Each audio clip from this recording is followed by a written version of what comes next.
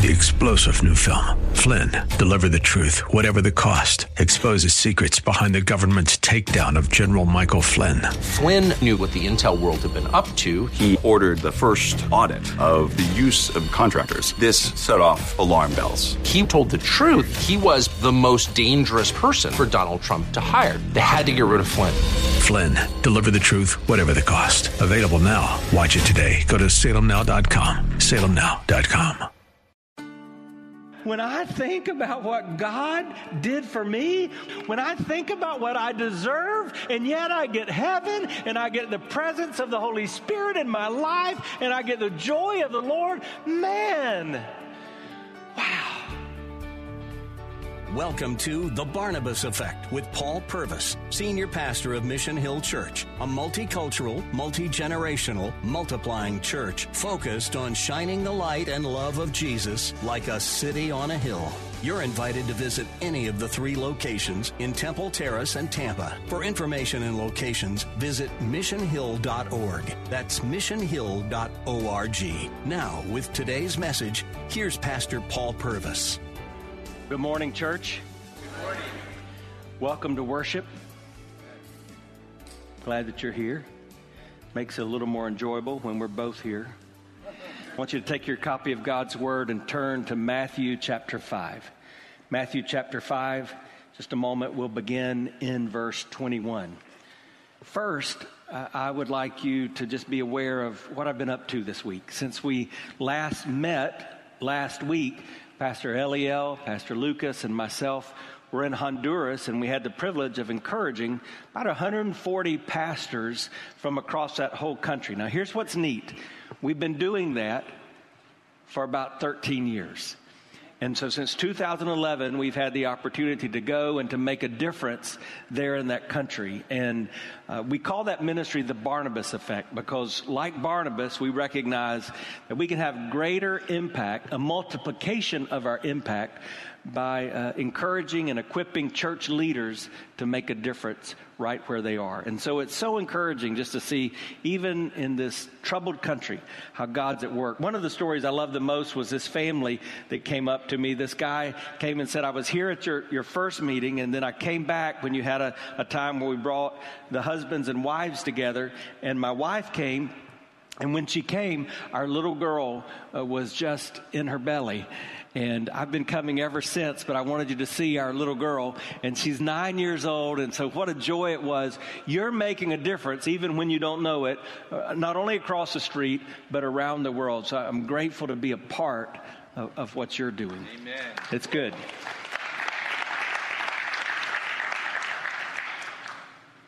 I also want to take just a moment and speak about what's taking place in the Middle East. I want to remind you that when we sing, the King is in the room, what we're saying is that our God is sovereign. So he's never caught off guard by the circumstances of our lives or the events of this world. We shouldn't be caught off guard too much either, frankly. We have the book that shows us kind of how things are going. And what's taking place has been taking place for thousands of years in that region of the world. These groups of folks have not been getting along. What's happened is kind of an escalation in their inability to get along, and it all is deriving from a problem that's stemming from the heart. And that's what Jesus is about to speak to us about in just a moment. But we are commanded, as Pastor Zach said in Scripture in Psalms 122, to pray for the peace of Jerusalem. We feel a special connection with the people of God there because we know that in His story, they were the chosen ones. We also know, as Pastor Zach said, that there are Christ followers in that region of the world. It's known as Palestine.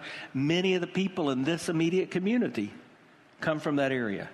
So I want you to be aware that probably there are some of our neighbors who may have family members who are suffering in this.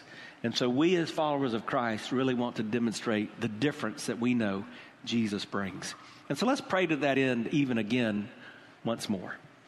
Father, man, it's kind of overwhelming, just all that we've sung about you today. You're worthy of our praise. You're the King who's in the room. You're the one that showed us mercy. You are Jesus. God, as I stand before you now for a second time in this very place, I just want to acknowledge, not only for me, but for none of us here, do we need just another check that we came to a service. We need to encounter you. In fact, Lord, that's what our world needs. Our world needs to encounter you. We do pray for the peace of Jerusalem. We pray for peace in the Middle East. And God, we know that only you can bring about that peace. Lord, we pray for those that are mourning the atrocities that we saw yesterday, that continue today. Lord, they derive from the pit of hell. We recognize that, and we know that only you can reconcile that. So, Lord, we pray you'd bring comfort to those who are mourning because you are the God of all comfort. We pray that you give wisdom to leaders, and we pray that your justice would reign true all over this earth. Because, God, we acknowledge that what's going on there is a reflection of the war that's taking place in our heart. There's a battle that's raging. The sinful us up against the peace of God. So, Lord, we just ask now that as we move into this time of your word, that you'd give us what we need that we don't have, that you would teach us new and different things from your truth today, and God, that we'd walk away different.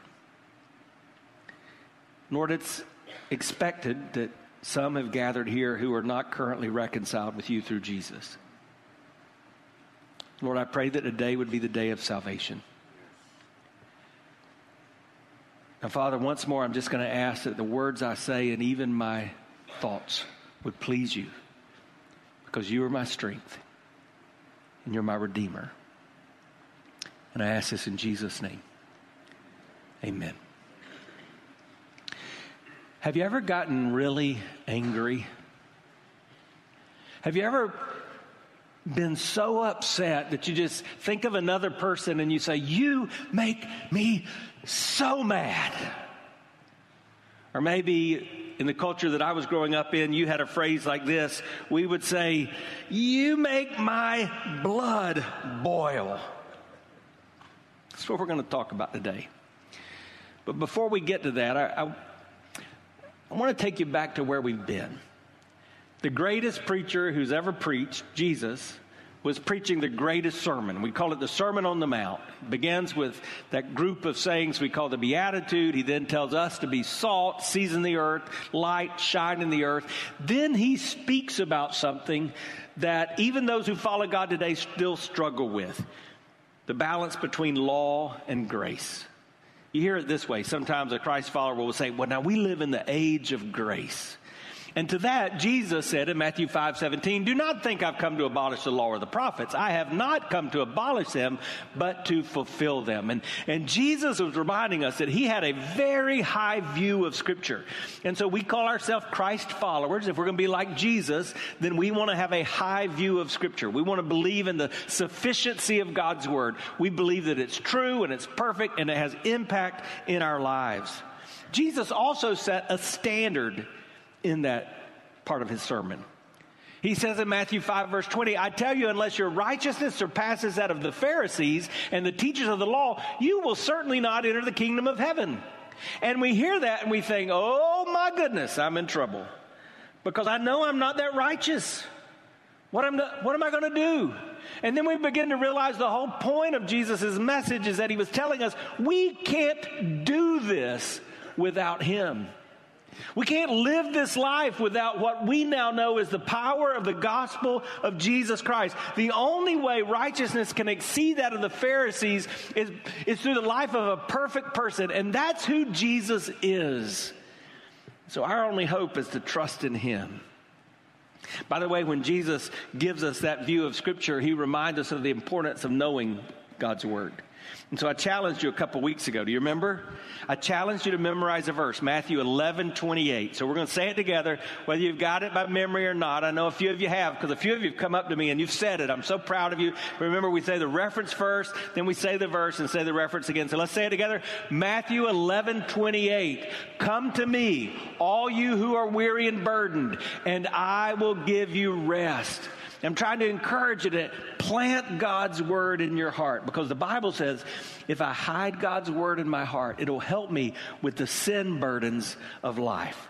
Now, today's Jesus continuing the sermon. He gives us this series of statements that we call the antithesis, because they're different from the way that we typically think. He's going to begin this way. You have heard it said, and then he's going to say, but I tell you.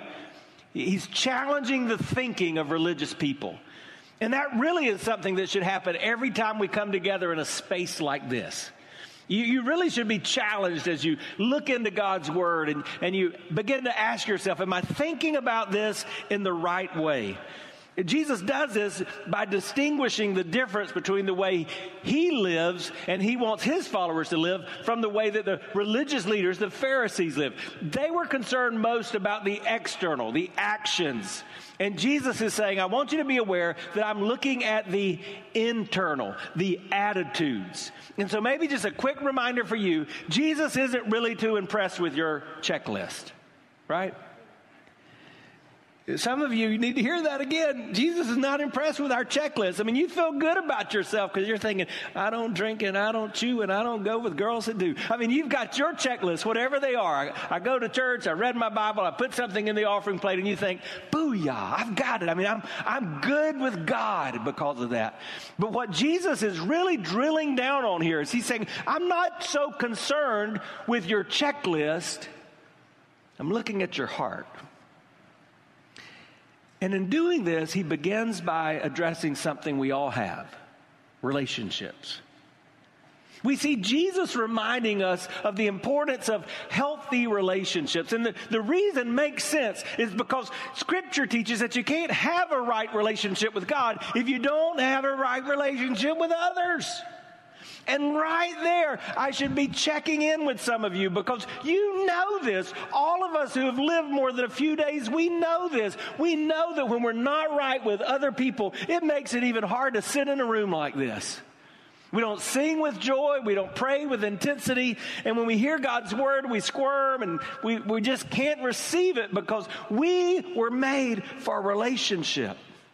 And so that's why when anger begins to consume us and our blood begins to boil and we think we're the Hulk and we say, don't make me angry, you won't like me when I'm angry. We realize that this is a problem. So if you've ever been angry, if you've ever struggled in relationships, you probably want to tune in to the words of Jesus when he said in verse 21, Hi, I'm Paul Purvis, the lead pastor of Mission Hill Church, right here in Tampa Bay. Thanks for taking the time to listen to today's The Barnabas Effect. It's a ministry intended to encourage, equip, and empower you. You may not know this, but this ministry is made possible because of the generosity of listeners like you. We are able to be on the air because listeners like you are gracious and give to this ministry. Would you consider making a gift today? It would be our honor to send you a gift, a resource, as a result of your gift of any size. And you can make that gift by going to missionhill.org and clicking on the banner that says The Barnabas Effect. That will direct you to a simple way that you can give right there online. Thanks again for listening to The Barnabas Effect today. And now we continue with our message. You've heard that it was said to the people long ago, you shall not murder. Now let's take a time out and have a quiz. What's he referring to?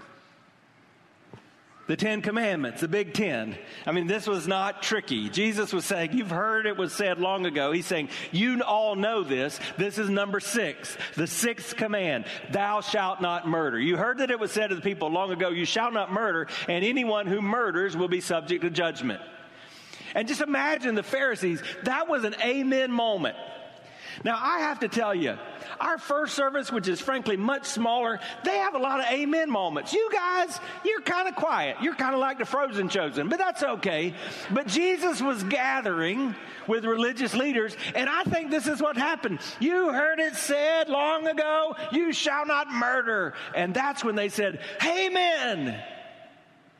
But I tell you, anyone who's angry with a brother or sister will be subject to judgment. Again, anyone who says to a brother or sister, Raka, is answerable to the court. And anyone who says, you fool, will be in danger of the fire of hell. Therefore, if you're offering your gift at the altar and there remember that your brother or sister has something against you, leave your gift there in front of the altar. First go and be reconciled to them, then come and offer your gift. Settle matters quickly with your adversary who is taking you to court. Do it while you're still together on the way, or your adversary may hand you over to the judge, and the judge may hand you over to the officer, and you may be thrown into prison. Truly, I tell you, you'll not get out until you've paid the last penny. The Bible has a lot to say about how anger, this natural emotion, affects our relationship. Just listen to a few of the examples. Psalms 37:8. Refrain from anger. Turn from wrath. Do not fret. It only leads to evil. Proverbs 29:22. An angry person stirs up conflict. A hot-tempered person commits many sins. We could go on and on and on, but the Bible also illustrates that maybe anger is not always a sin. Ephesians 4:26. In your anger, do not sin. Do not let the sun go down while you're still angry. Man, what a great verse. What a great principle there at the end. Do not let the sun go down while you're still angry. Kimberly and I have been married 30 years, and we've tried to practice that. We tried not to go to bed angry, and so there's been some nights we've stayed up all night, and so, but the reality, what a great principle. But did you notice the first part? In your anger, do not sin. So apparently, there can be an anger which is not sinful. What do we in the church call that? We call it a righteous anger. I know a few of you would have that, a righteous anger. What is righteous anger? Well, we see that when Jesus is in the temple. Now, listen to that story. Matthew 21, verse 12. Jesus entered the temple courts. He drove out all who were buying and selling there. He overturned the tables of the money changers, the benches of those selling doves. And he said, it is written, he said to them, my house will be called a house of prayer, but you're making it a den of robbers. And man, us church people, we like, yeah, righteous anger.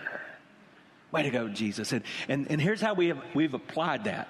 I know, because I get the angry emails. Anytime we sell a devotional or we sell a ticket to a spaghetti dinner, they're like, you should not be selling in the church. You're making the house of prayer a den of robbers. But that's not what was going on.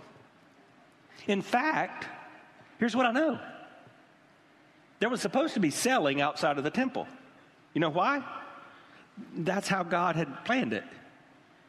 So if you read in the Old Testament, you would see that they were to set up out there to sell doves and to sell sheep and lambs and sell goats. And you see, that was part of the sacrificial system. So that's not what Jesus was upset about.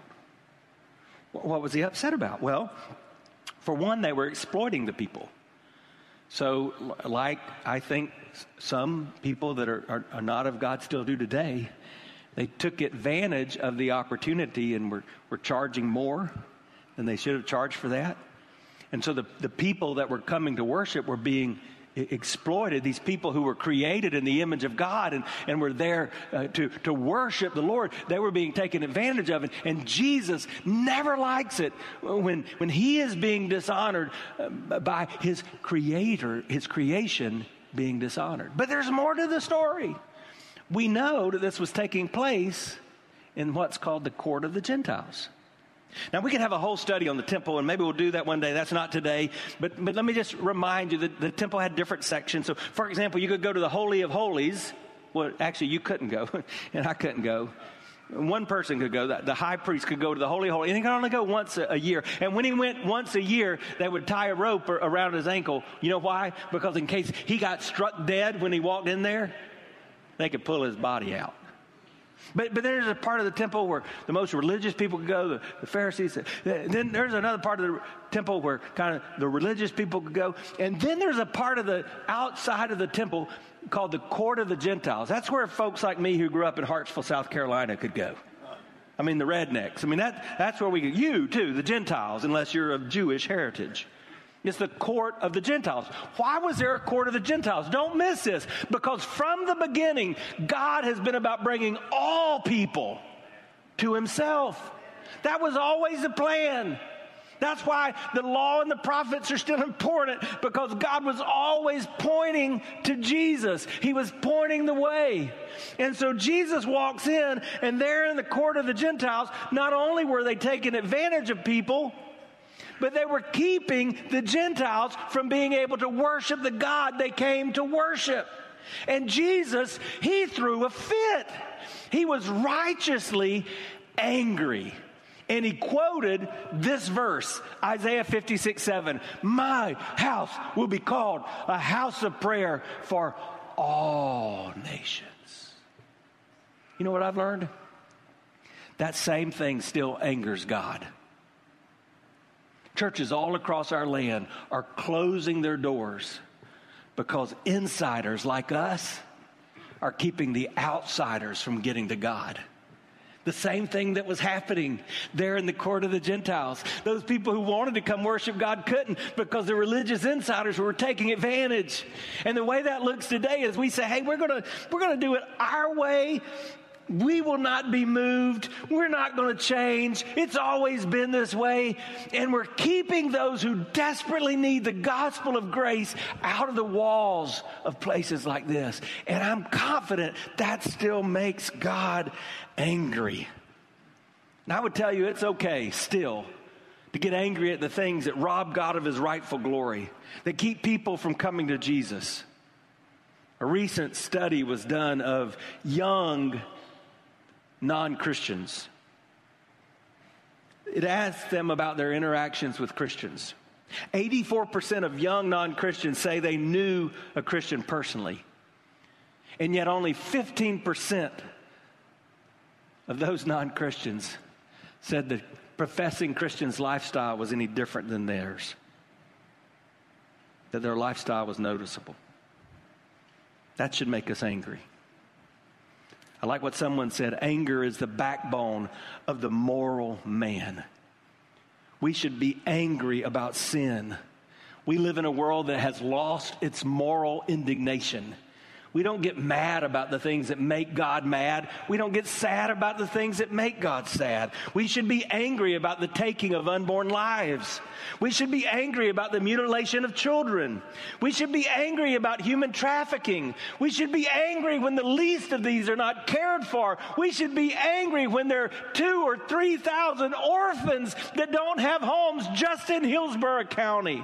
Things like this should make us angry. I think we overuse this in the church. And I think that idea of righteous anger has become an excuse. And people like me through the years have said, well, that's just kind of the way I am. I just get mad easily. I get righteously angry. Could you imagine putting that word righteous in front of anything else that Jesus called sin? Well, I'm not greedy. That was just righteous greed. I'm not lusting. That was just righteous lust. Try that one, see how it works for you. We'll talk about that next week.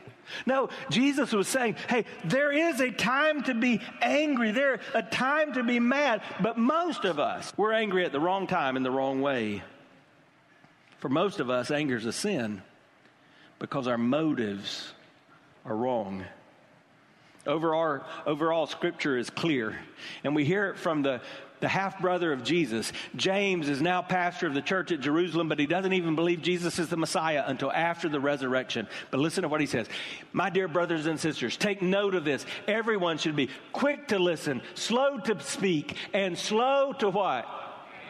To become angry. Why? Because human anger does not produce the righteousness that God desires.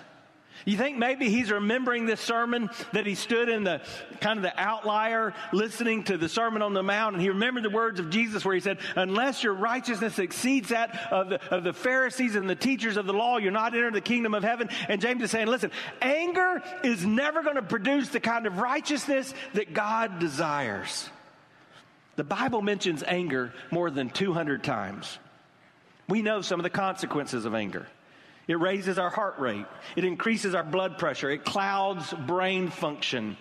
The adrenaline in our bloodstream that it causes can cause cardiac arrest. It can increase the chance of stroke by 50%.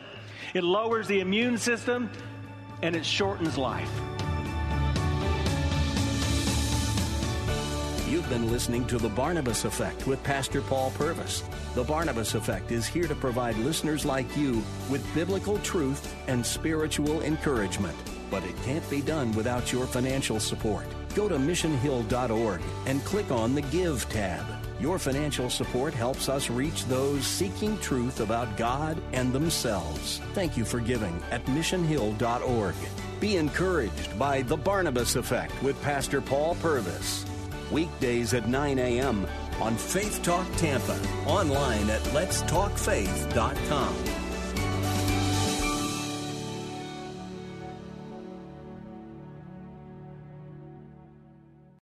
Three-star General Michael J. Flynn, head of the Pentagon Intelligence Agency, knew all the government's dirty secrets. He was one of the most respected generals in the military. Flynn knew what the intel world had been up to. He understood its funding. He ordered the first audit of the use of contractors. This set off alarm bells. The explosive new documentary, Flynn, Deliver the Truth, Whatever the Cost, uncovers the facts behind this scandal. Flynn told the truth. He was the most dangerous person for Donald Trump to hire. I find out the worst enemy that I'm going to face in my life is right here in America. They took my assessment and they wanted me to change it. And I was like, I'm not changing it. They had to get rid of Flynn. With in-depth interviews, archival footage, and never-before-seen personal records of the man behind the headlines. I just felt like I was drowning. Flynn, Deliver the Truth, Whatever the Cost. Available now. Watch it today. Go to salemnow.com. salemnow.com.